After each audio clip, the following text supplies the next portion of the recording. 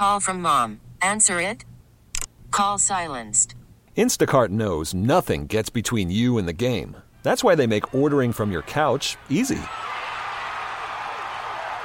Stock up today and get all your groceries for the week delivered in as fast as 30 minutes without missing a minute of the game. You have 47 new voicemails. Download the app to get free delivery on your first 3 orders while supplies last. Minimum $10 per order. Additional terms apply. This episode is brought to you by Progressive Insurance. Whether you love true crime or comedy, celebrity interviews or news, you call the shots on what's in your podcast queue. And guess what? Now you can call them on your auto insurance too with the Name Your Price tool from Progressive. It works just the way it sounds. You tell Progressive how much you want to pay for car insurance, and they'll show you coverage options that fit your budget. Get your quote today at Progressive.com to join the over 28 million drivers who trust Progressive. Progressive Casualty Insurance Company and Affiliates. Price and coverage match limited by state law. Good evening, everybody. Welcome to the show. Got a great show planned for you. It's going to be a little bit of a split. Going to do the first hour on a little bit of a more family-friendly material, and then the second hour we're going to talk about differing sex drives. Opener is about dating app use for people with anxiety or mental health issues. I thought this was kind of awesome because, you know, we live in a very neuroqueer, neurodivergent world, which basically means everyone has different mental health needs. There is no quote-unquote correct type of brain to have. We all have diverse needs. And bigger than that, we don't want to be ableist and just assume that everyone has the same capacities or abilities. Something I was advocating a lot for in a lot of earlier shows, and I want to remind myself to kind of come back to that, the idea that everyone needs something different. There can be no one rule for everyone. It just doesn't work like that. That's very ableist and really illegitimizing disabilities and different mental and physical needs that people have. Not everyone can make it on time. Not everyone can sit still for the same amount of time. Not everyone can have the same expectations placed upon them in terms of output, workload, focus, concentration, or energy. Everyone is different. We have different bodies, different neurologies. We are coming from different family backgrounds, different traumas. I just think about children in school. Some kids are coming from an abusive family. Some kids are coming from more loving, supportive families. Some kids are coming from an absent caregiver family. Different expectations, and that child themselves have different needs. A child with a more what they might call an ADHD brain is not going to be able to sit and focus for long periods of time. That doesn't mean they're a bad student or something's wrong with them, etc., etc., etc. Some kids walk faster, some kids walk slower. We have different needs, and that's the same thing with adulthood. So everyone needs something different. It cannot be, well, my other child can do this, that's what I expect of the others. It doesn't work that way. That's quite violent, that's quite abusive, and it's not mental health centered. So when I find interesting articles or topics about how can different people, different neurologies and different needs use things like social media, it's worth getting into. So now we drop into dating apps. First thing is put as much information or as little information as you feel comfortable with. And when I say for people that are maybe dealing with drug and alcohol issues, trauma histories, you don't have to put that in your profile.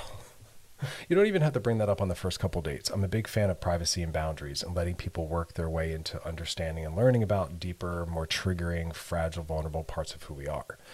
Some people think I need to include that or get that out there right away as a way to get permission or acceptance or to have confidence around it.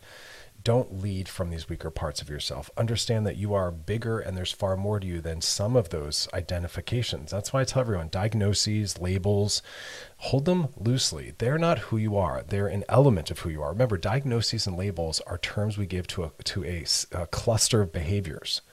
That doesn't tell us about the total person.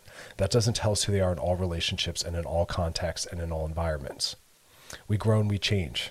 We also can be guided by something outside of that. So hold them loosely. Once a fill in the blank, not always a fill in the blank. And to have our identity or label tied to a trauma or some mental health issue isn't a way to move forward with a lot of self-worth and self-esteem.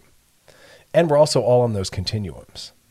How borderline are we? How narcissistic are we? How much of a problematic relationship do we have with drugs and alcohol? A lot of that can heal, shift, and change. So be very thoughtful about not tying yourself to that, or importantly, leading on your dating apps or even on your dates with those elements. That's a skill set you can take far beyond this topic. But, put whatever in there you're comfortable with. We don't have to put in all of our access needs. But then for some people, it is an important part of who they are. And that's okay as well. You have to decide what part of yourself you want to lead with and how you want to be seen. Kind of when I talked about social media, I was saying what I love about social media is you can learn about someone. It's branding. It tells you what they think is their best parts, what they're leading with, how they want to be seen. Same thing with your bio. So again, right now we're talking about diagnoses. We're talking about identity. We're talking about core self as we're talking about just setting up a dating app. Another thing is some people talk a lot about what is it you're looking for? And again, how's that mental health related or for someone with anxiety? Well, not everyone has great boundaries, and some people are going to get taken off in a way by maybe matching with someone that is of interest and not necessarily grounding themselves in who am I, what is it I'm looking for, and what kind of qualities am I looking to bring into my life. Now here's where it gets very anxiety and mental health focused. The piece about the conversations you have and again, what you talk about. Yes. So for some people with more of an anxious attachment style, they just want to be liked. And so they're going to be focusing on, does this person like me? And what do I have to say or do to get them to like me? So your work is about not trying to be liked, but being your authentic, honest self and possibly not being liked and being happy and confident in that, because that's a sign you're not a match and you shouldn't be going out together. That skill applies to everyone. And then there's people that are more avoidant possibly, and you need to give more. Follow up on conversations, maybe even assert and start them. Maybe you should be the one to ask someone out. We're always working on changing who we are and not continuing to act out the same patterns and habits. So if you're always the person that's passive and waits for others to do the work, you step in. If you're someone who's always chasing after others and trying to be liked, lean out and lean back a little bit. We're not manipulating, we're not playing games, but we're trying new behaviors. And if we're always anxious, we take risks. Right? So we're using these as a way to kind of work through our stuff. All right, we'll come back. We'll talk more about this. If you got a question for us, drop it in the DMs on our Loveline IG page. We'll be checking that out later in the show. And then wearechannelq.com is where you want to go for past episodes of the show. But otherwise, y'all, you just got to stick around and not go anywhere. You're listening to Loveline with Dr. Chris on Channel Q and Odyssey. We will be right back. Worried about letting someone else pick out the perfect avocado for your perfect impress them on the third date guacamole? Well, good thing Instacart shoppers are as picky as you are. They find ripe avocados like it's their guac on the line. They are milk expiration date detectives. They bag eggs like the 12 precious pieces of cargo they are. So let Instacart shoppers overthink your groceries so that you can overthink what you'll wear on that third date. Download the Instacart app to get free delivery on your first 3 orders while supplies last. Minimum $10 per order. Additional terms apply. This episode is brought to you by Progressive Insurance. Whether you love true crime or comedy, celebrity interviews or news, you call the shots on what's in your podcast queue. And guess what? Now you can call them on your auto insurance too with the Name Your Price tool from Progressive. It works just the way it sounds. You tell Progressive how much you want to pay for car insurance, and they'll show you coverage options that fit your budget. Get your quote today at Progressive.com to join the over 28 million drivers who trust Progressive. Progressive Casualty Insurance Company and Affiliates. Price and coverage match limited by state law. Selling a little or a lot? Shopify helps you do your thing, however you cha-ching. Shopify is the global commerce platform that helps you sell at every stage of your business. From the launch your online shop stage, to the first real-life store stage, all the way to the did we just hit 1 million orders stage. Shopify is here to help you grow. Whether you're selling scented soap or offering outdoor outfits, Shopify helps you sell everywhere. From their all-in-one e-commerce platform to their in-person POS system, wherever and whatever you're selling, Shopify's got you covered. Shopify helps you turn browsers into buyers with the internet's best converting checkout. 15% better on average compared to other leading commerce platforms. And sell more with less effort thanks to Shopify Magic, your AI-powered all-star. Shopify powers 10% of all e-commerce in the US. And Shopify is the global force behind Allbirds, Rothy's, and Brooklinen, and millions of other entrepreneurs of every size across 175 countries. Plus, Shopify's award-winning 24/7 help is there to support your success every step of the way. Because businesses that grow, grow with Shopify. Sign up for a $1 per month trial period at shopify.com/Odyssey Podcast, all lowercase. Go to shopify.com/Odyssey Podcast now to grow your business, no matter what stage you're in. Shopify.com/Odyssey Podcast. All right, y'all, we're back and we're talking about dating, mental health, apps, how they all intersect, but we're really talking about how people with diverse neurologies and mental health can use these differently. This applies to everyone, though. We all have different needs. We're talking about just the information you use, blah, blah, blah. But I thought what was really important is, as a therapist, I'm always about people pushing on their edges, stepping into their anxiety, using different things as vehicles for growth. If you're someone who's anxiously attached and you're always trying to be liked, you have so much fear of being abandoned, your work is going to be as authentic as possible. That's going to be so vulnerable. You're not trying to be liked, you're trying to be yourself. And if you're not liked as a result of yourself, that's okay. That just means you're not compatible, and you want to actually know that. For the more avoidant people, lean in instead of leaning out. Assert, start the conversation, keep the conversation going. Maybe be the first one to say, let's take this offline. Let's actually meet up. Lean in more. If you're someone who's anxious, take those risks. Ask yourself, what is the probability of what I'm anxious about? How likely is it that that will happen? How bad is it? Is it as catastrophic as I'm thinking it is? If you're someone who's maybe a little more depressed and insecure, again, lean in and act as if. Be as confident as you hope you could be. Be behaviorally active. Set things up. Pursue someone. It's okay to feel the way you're feeling. Anxious, avoidant, anxious, depressed, but we don't have to act or live from it. Let it be in the back seat of the car. Let a different part of you drive that car. That's mental health. Making room for all of our feelings and emotions, but not being guided by them. We're not being mood dependent and just reactive. We're realizing I can have a feeling, but I can actually be acting behaviorally from a different part of me, the values and goals that I'm setting. I can have low self-esteem, be anxiously attached or avoidant, and still be moving forward in a different way. In fact, that's how change occurs. I love that. I love this as well. Don't be afraid to walk away from things if they're not feeling comfortable or good for you. Some people are a little too dependent or codependent. I don't use that word, but everyone in culture loves the word codependent. I frame it very differently. But more importantly, for those, again, that are always trying to stay with something and they don't know how to leave when it's time, take those chances, take those risks. I like this idea also. I was looking at the articles, again, how dating apps can be used by people with different mental health issues, applicable to all of us. And one of them was talking about speed. Some people move fast, some people move very slow. Just because someone's asking you out doesn't necessarily mean you are ready to meet up with them.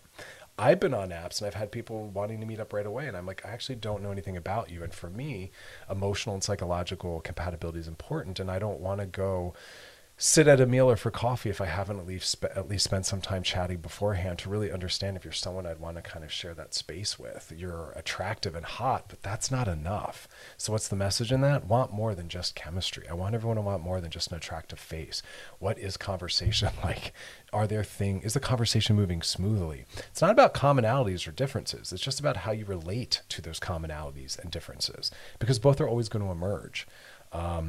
But people over-assess some of those things. It's okay if some of those differences are there. Some other interesting things that came up is letting people know where you're going. I just think that's more about safety, managing dating expectations. Your success on one date doesn't speak to the future of what's possible or who else exists out in the world. So be very thoughtful about that. Sometimes we globalize. We use a lot of inductive reasoning, which means we take one event and we apply it to everything. We universalize it. Well, that's what happened last week, so I'm going to assume that that's always how it will be. And that's not how it goes. We can't apply things like that.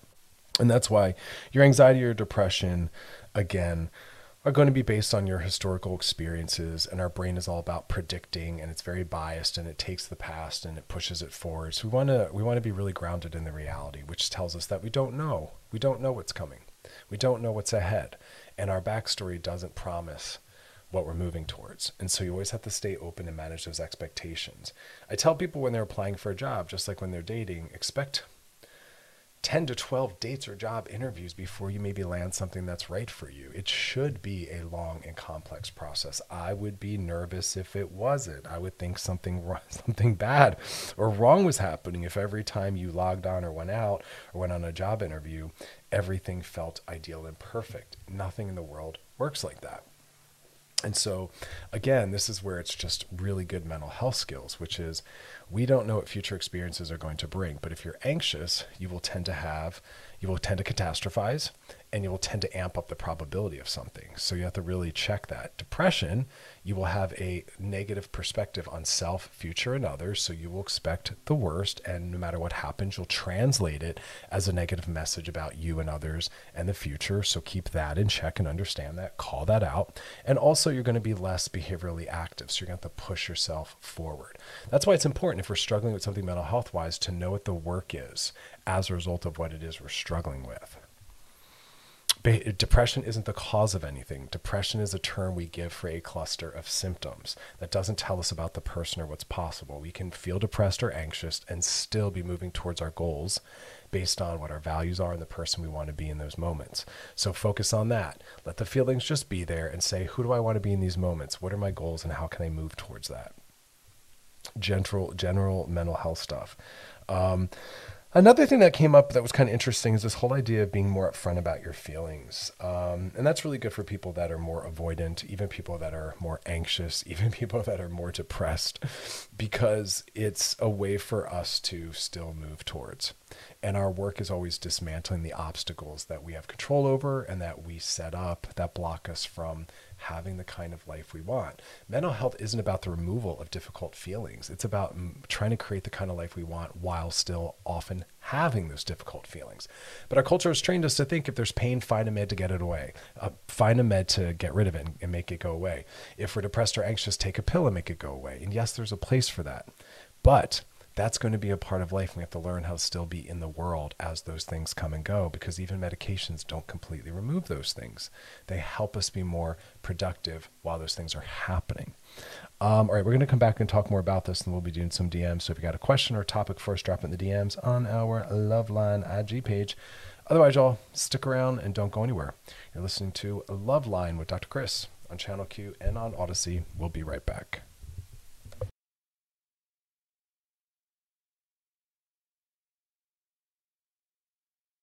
All right, y'all, we're back, and we're just finishing up our discussion of how to not let your mental health get in the way of your dating or relational goals. Feel the way you feel, do it anyway. It is not about waiting until you resolve your anxiety, your depression, your attachment issues until you start dating. Why? Because all those issues are going to wait for you. They're going to come back up the minute you step into those relational dynamics. That is a part of it. You can be feeling what you're feeling and working on it while also trying to learn how to live in the world. Depression's going to come back. Anxiety's going to come back. Low self-esteem will always be with us. Your anxious attachment style, always going to be managing that. Your avoidant attachment style, always going to be managing that. Learn how to still be in the dating and relational world as those things are happening.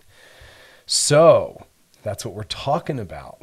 We're setting boundaries. We're working on being more vulnerable. We're asking for our needs to be met. We are not leaning out because of these mental health issues. I thought this one was really great too. Get yourself in the right headspace before dates. That's an important tactic for everyone. Listen to the kind of music that puts you in the mind state that you want to be in. Talk to yourself. Self-talk is so powerful. Talk yourself into the right headspace. Also remind yourself that there is no bad outcome. If the date doesn't go well, that's a positive outcome. That means you took the time and energy to find out if you're a match, and you're not. And most of your dates shouldn't be matches.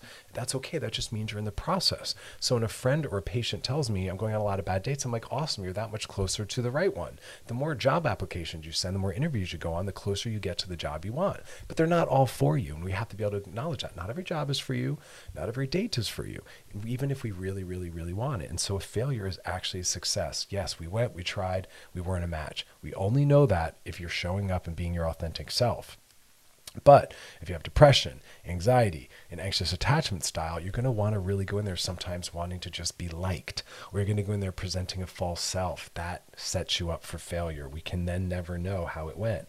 But go in the right headspace. Say, this is just here for fun. There's no bad outcome. There is no such thing as failure. I just have to show up and be myself, wear the things I like to wear, talk about the things that are honest for who I am and what's important to me and what I enjoy and how I live in the world. And it's no deeper than that. It doesn't have to go any certain way. Same thing like with sexuality. There is no goal. There is no important or necessary outcome. We're just here to connect and have some fun and enjoy some new experiences. Don't make it that deep. And expect it to be weird. Dates are weird. Meeting people's weird. It's two different people that don't know each other trying to come together and see if something's possible and assess the other and assess themselves. Everyone feels a little anxious and a little off. You don't have to be your best. which is often why I tell people you want to maybe, if interested, go out with someone more than once. When in doubt, go back out. Because first time people are a little nervous. Second time they calm down a little bit. And by the third date, hopefully it's more of their honest, true self that they're bringing forward. But again, we're talking more about people with some mental health issues, and that's absolutely going to be the case. They might need more time and familiarity. It's got a little more intensity. There's a little bit more nerves. But remember, how one date goes doesn't speak to how other dates will go. How that one person who showed up on the date went or felt doesn't speak to what else is possible or what the future holds. That's called being in reality. It's called reality testing. One event doesn't speak to other events. That's the wrong kind of reasoning. We want to use deductive reasoning, which is we don't take one event and globalize it. We actually see everything as its own specific thing, and we stay open to what's possible. But we do that by entering with the right headspace. We do that by being our true selves. We do that by moving at the speed that makes sense to us. And we don't have conversations we don't want to be a part of. That's also another really important one for people with mental health. If you are a non-drinker for whatever reason, because you have a problematic relationship or addiction history, and you say, I don't drink, and they say, why? You don't have to answer. Even if not answering is an answer, you're still setting boundaries, and you're still assessing whether or not they can handle boundaries. So you might say something like, hey, we'll talk about that another time, or it's not something that's right for me.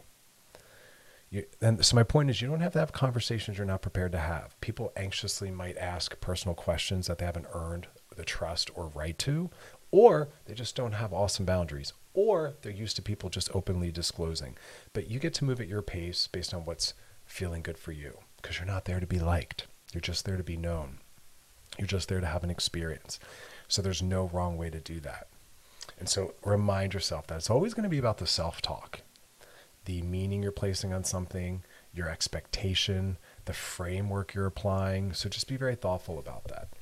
All right, y'all. When we come back, going to do some DMs. DMs always come from our Loveline IG page. So if you've got a question for us, drop in the DMs on our Loveline IG page, or a topic. Maybe there's a topic you want us to hit. Circle back, drop deeper into, hit again. Always love hearing from you. Again, DMs on our Loveline IG page. And then past episodes of the show over at wearechannelq.com. Scroll down, look for Loveline, and click on it, because we need to unlearn and relearn.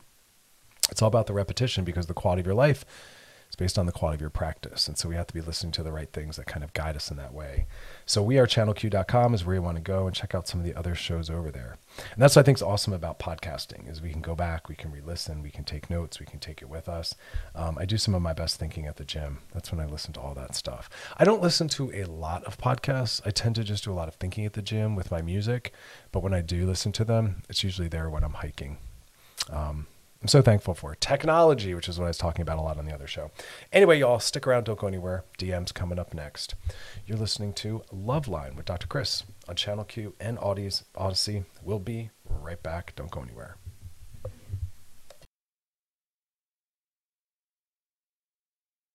All right, we're back, and now it's time to slide into those DMs.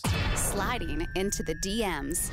This one says, hey, Dr. Chris, I'm noticing that I'm really having less energy for a lot of things lately.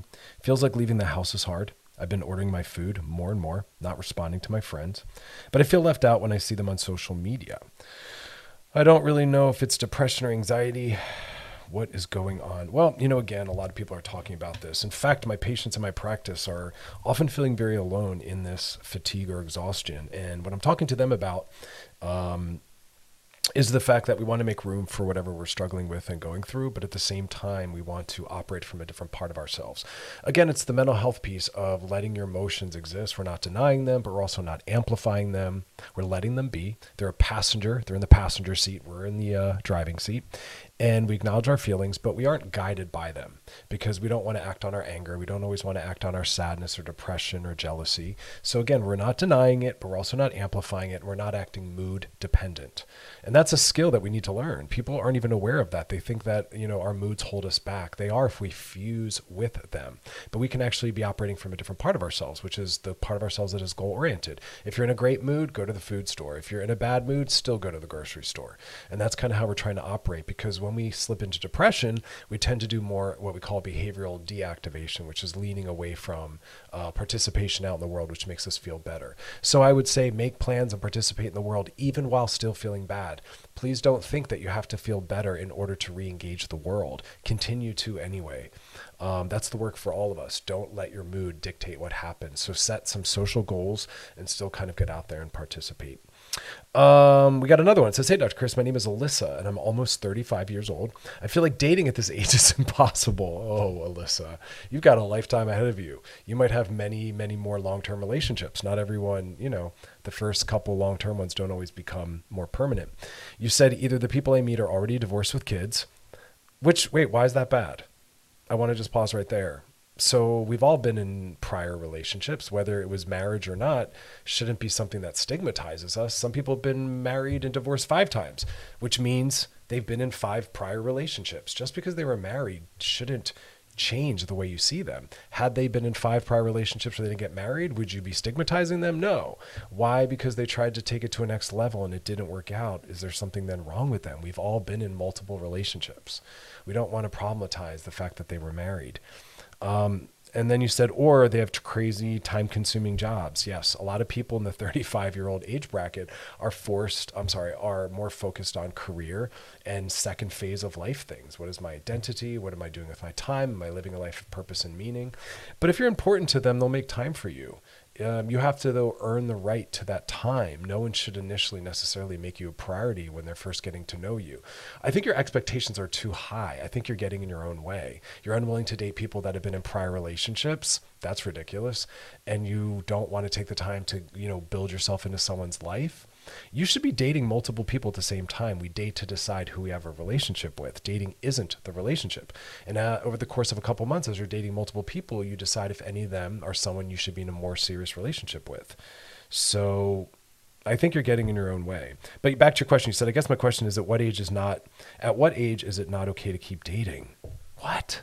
Keep dating for the rest of your life. Some people become divorced, re-enter the dating world, become widowed at 40, 50, 60, 70, and they get back into dating. There's never a time when it's too old to step into a new career, to step into dating, to shift the course of your life.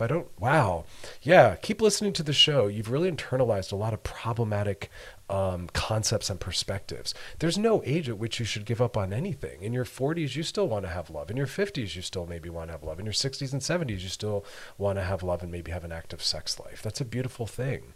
You never know what's ahead or who you're going to encounter. So yeah, you have a lot of ageism to undo. You're applying it to yourself by thinking 35, that there's some limit on your life. You're stigmatizing people that have been in prior relationships or married. Work on challenging that. You're getting in your own way, and our work is about dismantling the obstacles that we throw in front of our own lives. All right, we'll be back. You got a DM for us. Drop the DMs in our DMs on our Loveline IG page. And past episodes of the show is always over at wearechannelq.com. Scroll down, look for Loveline, and click on it. You can binge, post, re-listen, share. We'll be back, y'all, so please stick around. Don't go anywhere. You're listening to Loveline with Dr. Chris on Channel Q and on Odyssey. We'll be right back.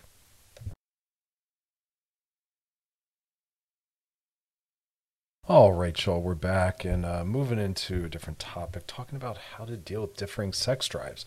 So it's kind of like when we talk about losing the spark, and I always say, first and foremost, don't panic. It doesn't have to mean a problem. Having said that, ideally we don't form long-term committed monogamous relationships with people unless we have a compatible sexuality, which is why I'm always advocating for having sex before we make any kind of commitment. Yes, it's awesome to go on a coffee date and to go hiking and learn about your favorite movies and where you like to go on vacation, but until we have sex, we can't really fully assess the strength and compatibility of partners.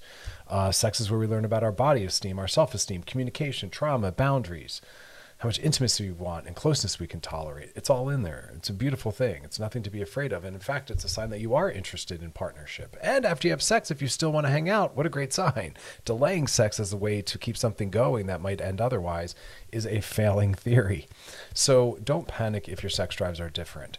Inherently, that's going to happen to some extent anyway. Not everyone's going to want the same kind of sex at the same place, in the same way, at the same time. It's going to ebb and flow. So healthy relationships allow for some of that shifting and changing. So how do we deal with differing sex drives? First off, do something. There's a powerful piece in relational therapy about accepting bids from your partner. If a partner makes a bid for your attention or for connection, put your freaking phone down. Pause the television. Human beings always come first. It's inappropriate to say, oh, I'm on my TikTok. Put your TikTok down. That's a person. That's your primary partner. Put them first. Sex is the same way. You have to offer something. You cannot outwardly reject your partner when they try to make a move for sexual connection. Even if it was just about them wanting pleasure and getting off, there's nothing wrong with that. But generally, sometimes it's about wanting closeness, bonding, fun together, shared experience. So it's okay if you're not down for sex. But you have to offer something erotic or romantic. You don't want to just say no. Then the partner will stop coming to you and that sexuality will get taken elsewhere. If you're going to be in a monogamous committed relationship, you have to be open to romance, sexuality, and sensuality. Otherwise, don't choose monogamy or don't choose that partner.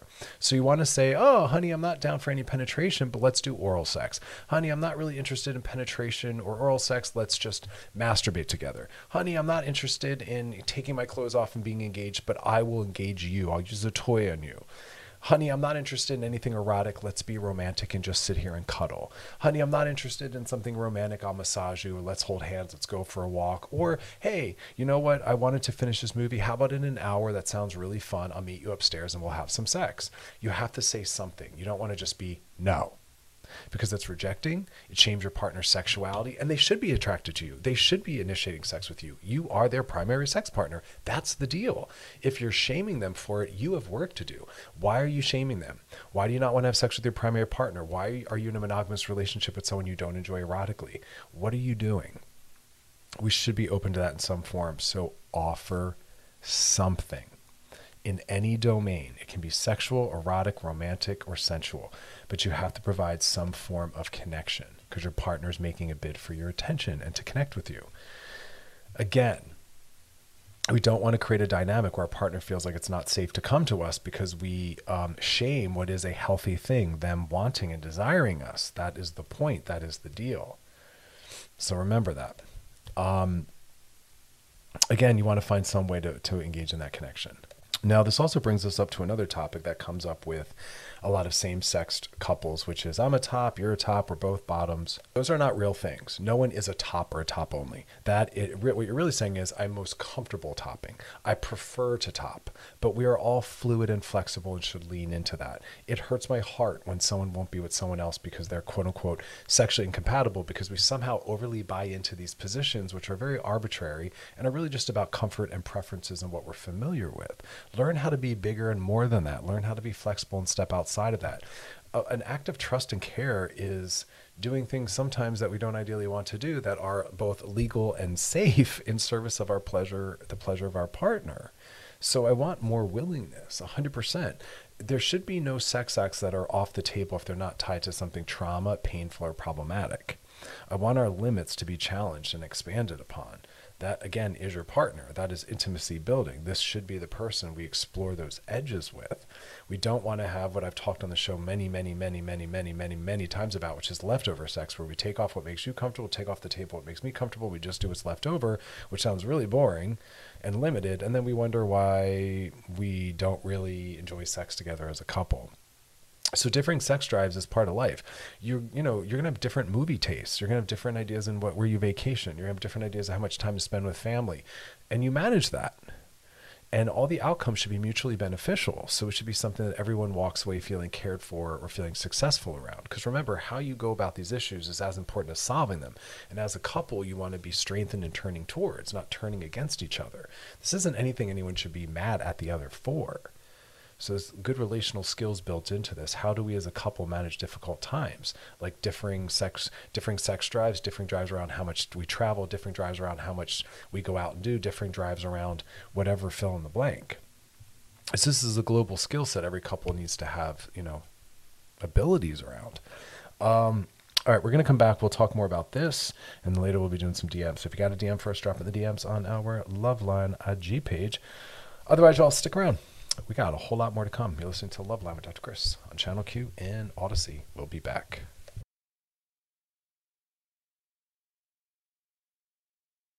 All right, y'all, we're back, and we're talking about how to deal with differing sex drives. And Remember, it's not just about differing sex drives, it's about different sexualities, and everyone will have that. And remember, our sexualities, like our sex drives, should shift and change.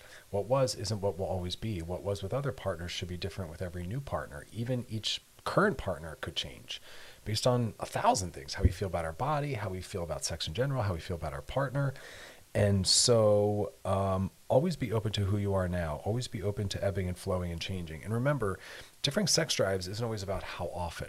It can be about what we're doing when we're having sex. It can be about other pieces and context within that. So I don't want to just frame it as long as you like the same amount, all's well, because there's so much more to it. It's so much more complex than that. But we don't want to panic. And I always want to point out that how you go about dealing with this issue, like every other couple's or relational issue, is more important actually than just solving the specific thing we're working on. How are you as a unit managing this difficulty? That matters more. So keep an eye on that. Are we, harming each other as we're solving this issue? Are we being loving and caring and turning towards as we're solving this issue? That matters more, because there's always going to be a new issue. That's called life. That's called being in a relationship to anyone. And you have to be good at resolving and dealing with things. So this is just an intervention on your marriage. This is a site of work, and this is a way you learn more about each other. But we don't want to panic. It doesn't mean something's wrong. There's always going to be differences to work through. I am a big fan of sometimes us carving out space. We can't expect it to just happen in the midst of busy days, especially when a lot of our energy is used up at the beginning of the day. We want to have openness, and I want people to remember often what we say is like, I only like sex at night. Correct. You said it correctly. You prefer. You only tend to like. But that doesn't mean you can't like it in the morning. That doesn't mean it can't happen ever in the morning. That doesn't mean it's bad, painful, or wrong if it happens in the morning. We want to hold our preferences lightly. We approach them often as though it's a real solid thing. No, they are preferences. They are choices. They are familiarities. They are habits. They are patterns. Hold it lightly. Just because you like it more at night doesn't mean it can't happen ever during the day. Like we get real tense and we fuse and we get very rigid. A lot of our trauma comes up when we talk about these topics. So yes, sometimes we have to do it our partner's way. I think there's something really beautiful in saying, let me do it the way my partner prefers it. Let me learn how to be more adaptive and flexible. Those are qualities that are part of mental health and also sexual health. But sometimes we schedule it. And that's so that our partner feels cared for. That's so that we know it's going to happen. There's nothing wrong with that. It's the act and intention that means more. What are some other ways? Also asking, is it the sex that we're having, is it worth wanting? Because sometimes it's not a matter of different sex drives or interest in different sex acts. Sometimes it's just that the sex we're having isn't worth wanting, and that's really what I'm not excited about, is what we do. It's not the partner, or maybe it is the partner. And it isn't that you have different sex drives. It's that you no longer are in love with your partner. You're no longer attracted to them, or maybe you never were. What does that mean for you? And so there's deeper work that comes out of that. Don't just bury your head in the sand and just label it as we have different sex drives and it's just going to always be a struggle. Say, let's unearth and really talk about what's driving it and what's possible. And we want to be very thoughtful about who we identify as the, patient, the identified patient, who the problem is. The person with the lower sex drive isn't the problem. The person with the higher sex drive isn't the problem. There's just a difference. And that's why I always say, how you go about managing this and the empathy you bring in is important. For some couples, it's also about redefining what the word sex means. I say this to everyone I work with, and I say it on the show as often as I remember to, which is sex is more than penetration.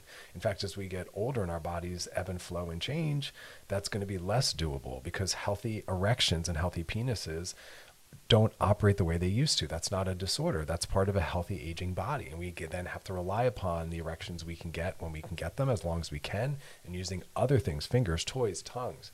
So again, step outside this idea that sex is always about orgasm and penetration. It's not. And sometimes that's the problem, because you're not interested in that, because it's not always possible. Often the prep time, depending on what kind of penetrative sex we're talking about, front or back, can sometimes take more time than people want to put into it. Great. Sex is far bigger than that. Sex is just about coming together. So really, really, really address that. Like, what is this sex that we're even talking about? Are we on the same page? It's like when I did a whole show on monogamy and saying to your partner, are we still monogamous? What does monogamy mean for us? Do we need to update that monogamy? How has that been going for you? Sex is the same thing. Are we talking about the same thing? Have we even explored all the different ways we can be sexual? Is the sex we're having even worth wanting and trying to have? If you can't talk about those things, I'm worried about your ability to talk about other difficult topics. And then we move into the idea that it's also got to be about quality. There is no right amount of sex to have, and the number that feels good to you should change. But it's the quality. We're not just doing it to check a box. We're not just doing it to check a box and say we're a good couple, we're a healthy couple. What does it feel like when you're doing it? Apply that framework before, during, and after. How do you feel when you think about doing it with your partner? How do you feel while you're doing it? And how do you feel after you've done it? I always tell people to apply that to every scenario to decide who and what should be in their life. Your job. How do you feel when you're on your way to work? How do you feel while at work? And how do you feel on the way home from work? If the answer is bad to all those things, please find a new job. Your job is not healthy for your mental health. Sex and dating should be the same thing. Friends as well. Family members. How do you feel when you're on your way to see a family member or they're calling? How do you feel while with them? How do you feel when leaving that holiday event with them? If it's always bad, change the way you're relating to them, or maybe it's time to stop going. Sex is the same way. And this is why sex therapy is also relational therapy. It's far more than just doing it. The goal isn't just to do it to get it done. The goal is to understand ourselves and our partners. Do we have to advocate? Do we have to set boundaries? What do we have to assert? What do we have to say yes to? What do we have to say no to? Yeah, there's so much in it. And so that's why I love this work. So it's also about the quality. All right, we're going to take a break. We're going to come back, hit this more, and then we'll be doing some DMs. So if you got a DM, drop in the DMs on our Loveline IG page. You know the drill: questions, topics, things you want us to hit, circle back, drop deeper into, and past episodes of the show. So you can go back and re-listen. It's over at wearechannelq.com. Scroll down, look for Loveline, and click on it. You can binge, post, re-listen, and share. Otherwise, stick around. We got a whole lot more to come. You're listening to a Loveline with Dr. Chris on Channel Q and Odyssey. We'll be back.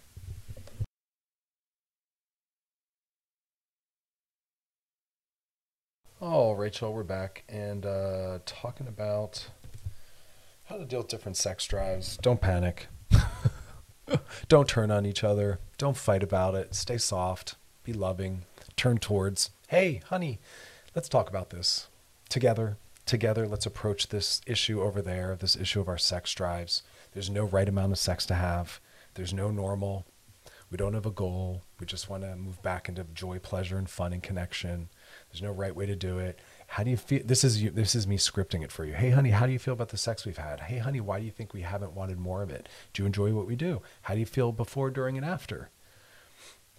Get that conversation going. We have to be able to have these conversations. Don't be afraid of what comes out of it. Just like when I tell people to talk about monogamy. What's that mean to you? How's that been going? What do we need to change? This is one of those important conversations. I love this. There's a study done that showed people think that everyone else is having more sex than they are. Not shocked or surprised. Everyone's thinking what they see on social media is real life. Those cute couples, they're always in love. They're touching each other. Some people, I say to them, you're watching too much porn. That's not what it looks like. That's not what they're doing. That's not how often they're doing it. Stop looking at people's Twitters and OnlyFans. Those are people that are doing that for work, or they're hypersexual. That's not what the rest of the world's necessarily doing. It doesn't matter what you did with your last partner or your last relationship or when you were younger. We're different with every partner. In fact, we're different often with the same partner. So again, it's just about how's it been feeling? Are we enjoying it? How can we get back to enjoying it more? It doesn't matter what, it doesn't matter where. It's like I always say about dates. It's just about time together. It shouldn't matter where you're going, how much time or money is put into it. Let that go. That's ego. It's ego if you think there's a right amount of sex to have and a right way to do it. Sex also isn't always even penetration. It's broader than that. Be bigger than that. Focus on the quality. How are we feeling about what we're doing? So again, start by talking about it. Also start to prioritize it. That's also how we work on bringing it back. So it's a little bit of a hybrid. We talked on another show about how to bring the spark back, and now we're talking about how to deal with different sex drives. And they're often very similar. The person with the lower desire has to be more willing to have sex. The person with the higher desire has to be willing to have less sex, or to maybe have more solo sex and masturbate more. Thank God for masturbation and porn. You get to have an autonomous private sex life with yourself that doesn't have to involve your partner where they're not interested. So I want the higher partner to not pressure, to not personalize. I want the lower desire to be willing to provide something and to be more willing to be engaged. I want both of you to talk about what it means and why it's important to you. I want you to fold more pleasure into your relationship in general. Sexual intercourse, another study showed, lasts an average of 5 minutes. That's good and bad. It's good if people don't have a lot of time. It's bad because people aren't necessarily just focusing on enjoying, letting time fly by, exploring each other. I mean, that's what's so wild about all this is everyone's just trying to be normal. I'd said that in an interview. I said, everyone that's coming in, often the question is, are we normal? And you also have to ask yourself maybe why, for those that are lower desiring, you're not bad, you're not broken, you're not wrong, but ask yourself what that's about, because the higher desiring partner is going to be the one who is always down, and the person with a lower desire for anything is always going to be the one in control. The person who likes to see less movies is going to determine how often we see movies. The person who likes to travel less is going to have more impact on how often we travel, because they're always going to be kind of recalibrating the higher desiring partner. And so you both want to be more like the other. The higher desire has to cool down a little bit, find joy, pleasure, and connection in some non-sexual means, and also be more willing to engage in some more solo sexuality. And the lower desire has to be more like their higher desiring partner, be more open, be willing to try things, be willing to offer something. So you both have to work on being more like the other. Neither's right, neither's wrong. We're in this together. And so a warning to those that are not in longer-term committed relationships. This is why we have sex. This is why sex is a part of dating and courtship, to assess what are we like as a couple with sex. Yes, it's going to ebb and flow and change, and how it is in the beginning is not in any way a template for how it will always be. But we can get a little bit of a sense. It's a good starting point. It doesn't speak to necessarily what's coming, but it does give us a little bit of a sense of how workable we are, how adaptable and flexible we are. And that's an important thing to remember and to weigh in on. We're always assessing those pieces. You want to find partners that are workable, open to doing the work, open to dealing with differences and conflict well. And this is one of those topics around which that happens. So again, this topic really highlights where some of our work is and where our work is as a couple and as partners. So see it as such. This doesn't have to be a deal breaker if we can be workable and do what it is that it kind of takes. So that's how everything is, though. Relationships are hard. Single life is easier because our stuff isn't there. We're not up against ourselves. We step into a relationship and it's a mirror being held up showing us where our work is. It sits there and waits for us. So how we show up to that matters. All right, so coming up next, we're going to be doing some DMs. Questions, topics, drop them in the DMs on our Loveline IG page. Always anonymous, always confidential. Helping others as you're helping yourself. Someone most likely is wondering the same thing. So put those questions in the DMs on our Loveline IG page, and past episodes of the show. Always over at wearechannelq.com. Scroll down, look for Loveline, and click on it. You can binge, post, re-listen, and share. Lots of good stuff. Take me on a journey with you. Otherwise, stick around because we got a whole lot more to come. So don't you go anywhere. You're listening to Loveline with Dr. Chris on Channel Q and Odyssey. We'll be right back. Hiring for your small business? If you're not looking for professionals on LinkedIn, you're looking in the wrong place. That's like looking for your car keys in a fish tank. LinkedIn helps you hire professionals you can't find anywhere else, even those who aren't actively searching for a new job but might be open to the perfect role. In a given month, over 70% of LinkedIn users don't even visit other leading job sites. So start looking in the right place. With LinkedIn, you can hire professionals like a professional. Post your free job on linkedin.com/recommend today. T-Mobile has invested billions to light up America's largest 5G network, from big cities to small towns, including right here in yours. And great coverage is just the beginning. Right now, families and small businesses can save up to 20% versus AT&T and Verizon when they switch. Visit your local T-Mobile store today.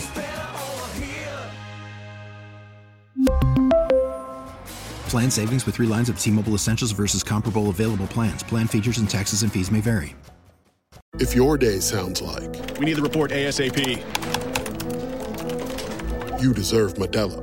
If you've persevered through, you deserve this rich golden lager with a crisp but refreshing taste. Or if you overcame, 2 more reps, 2 more. You deserve this ice-cold reward.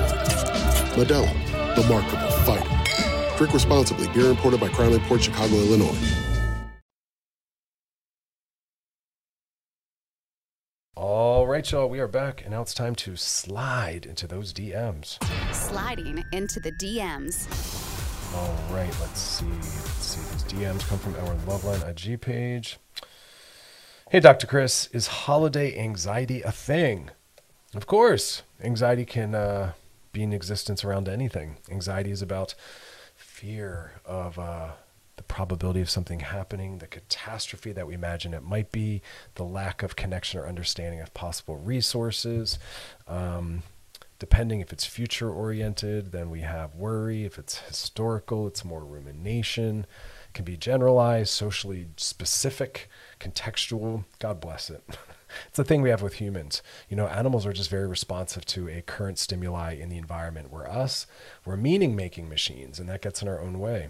All right. Anyway, you said, is holiday anxiety a thing? Of course. And that's because some people are going home to traumatic families, to people that, have trigger and, their eating disorder, or, their recovery around drugs and alcohol. I mean, all sorts of stuff come with the holidays. Loneliness, singledom, financial worry because we can't get to where we want to be. It's a whole lot.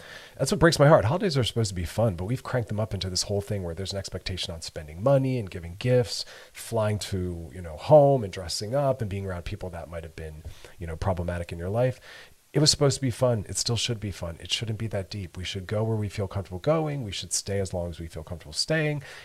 We got to get rid of these expectations. It's so fascinating how tyrannical tradition can be. And it's like, whose needs are we serving? People that are no longer here who set something in place? Let's update everything. Let's remember what it is. I say that all the time about weddings. It's supposed to be fun. It's a party. Calm down. Anyway, holiday anxiety a thing? Sure is. You said, I'm feeling very anxious. I always have, every holiday. I know there's a birthday anxiety, but is there something around the holidays as well? Sure is. Sure is. Again, I talked about all the possible triggers that can come up around the holidays. Bless those that are privileged enough to have a beautiful, beautiful dynamic around the holidays, whether that's with chosen family, birth family, solo. I spent it doing all sorts of things. And I kind of made a commitment to myself that I was going to use holidays for rest, joy, leisure, pleasure, and just not overthink it. So anyway, think about that. All right. We got another DM. All right. Sorry. Here we go. Okay. This one says, hey, Dr. Chris, thank you for taking our questions and listening to them. I'm a single, proud parent with 2 kids. Their father only sees them about once a month. Recently, I got them both iPhones so they could get a hold of me and selfishly track them because their father won't tell me where they go. He has a new girlfriend, won't give me their address. He found their phones, turns off the locations when he's with them, so I hid a tracking device in their backpack as we wait for the court date. Oh, I missed that part. Oh, you didn't even really mention that. I just want to know they're safe. Am I being too crazy? Man, that's a hard one to weigh in on. There's a court date. I don't know what that's about. I'm assuming custody. I'd be concerned about someone turning off the share your location. It's kind of like that example where I always say couples shouldn't be going through each other's phones, right? That's a violation, privacy violation, and a really problematic boundary. We want to be the people we trust. But then I say, if there's a reasonable reason, if there's something reasonable as to why you asked to see their phone, like, hey, honey, my phone is dead. Can I use yours so I can, check something? The answer should be yes. And if the answer isn't, well, then I understand where people are like, well, wait a minute, why in this reasonable moment do you not feel safe with me on your phone? Like, what's that about? So I'm kind of saying you have an interesting case. If you said in general, hey, just stick a tracker in my kid's backpack, to just see where they always are, I'd be like, oh, that's a little bit of an issue. Tell me more about that. What are we really worried about? It's a privacy violation. We need some boundaries. Do we not trust the kids? But now you're telling me some more backstory and there's a custody battle. So it might be reasonable. I don't like that idea conceptually as a solution for anything, but I will also hold space for the idea that depending on what the particularities of the situation are, that might make sense because you don't trust or feel safe. And there might be some backstory that you're not sharing with us that makes that more reasonable. So we'll hold space for the possibility that might make some sense. I just don't want to give a blanket support to something like that, but I understand that there's probably more to it. If you all have a question for us, you can drop your questions in the DMs on our Loveline IG page. Always anonymous, always confidential, helping others as you're helping yourself because someone else might be struggling or wondering the same thing too. So put those questions in the DMs. Also topics, things you want us to hit, circle back, drop deeper into. And past episodes of the show is always over at wearechannelq.com. Scroll down, look for Loveline, and click on it. You can binge, post, re-listen, and share. It's all about that repetition. Got to unlearn so we can relearn. Otherwise, y'all, thanks for hanging out with me and let me be a part of your journey. Y'all be kind to yourselves and those around you. Have a good night and enjoy the rest of your night. Good night, everybody. This episode is brought to you by Progressive Insurance. Whether you love true crime or comedy, celebrity interviews or news, you call the shots on what's in your podcast queue. And guess what? Now you can call them on your auto insurance too with the Name Your Price tool from Progressive. It works just the way it sounds. You tell Progressive how much you want to pay for car insurance, and they'll show you coverage options that fit your budget. Get your quote today at Progressive.com to join the over 28 million drivers who trust Progressive. Progressive Casualty Insurance Company and Affiliates. Price and coverage match limited by state law. We really need new phones. T-Mobile will cover the cost of 4 amazing new iPhone 15s, and each line is only $25 a month. New iPhone 15s? It's better over here. Only at T-Mobile, get 4 iPhone 15s on us and 4 lines for $25 per line per month with eligible trade-in when you switch. Minimum of 4 lines for $25 per line per month with autopay discount using debit or bank account. $5 more per line without autopay, plus taxes and fees. Phone fee at 24 monthly bill credits for well-qualified customers. Contact us before canceling account to continue bill credits or credit stop and balance on required finance agreement due. $35 per line connection charge applies. See T-Mobile.com. Odyssey is giving you a chance to win a trip to London to see Taylor Swift at the Eras Tour. It's Tay in the UK. Hey, it's Taylor. Just download the free Odyssey app, log in and listen to a participating station for a minimum of 60 minutes to get your daily entry. And you could win a chance to fly off to London with 3 friends and see Taylor. I can't wait to see you at the Eras Tour in London. For more, go to odyssey.com/Tay. Tay in the UK. It's on the Odyssey app. Thanks to Republic Records. This is a national contest.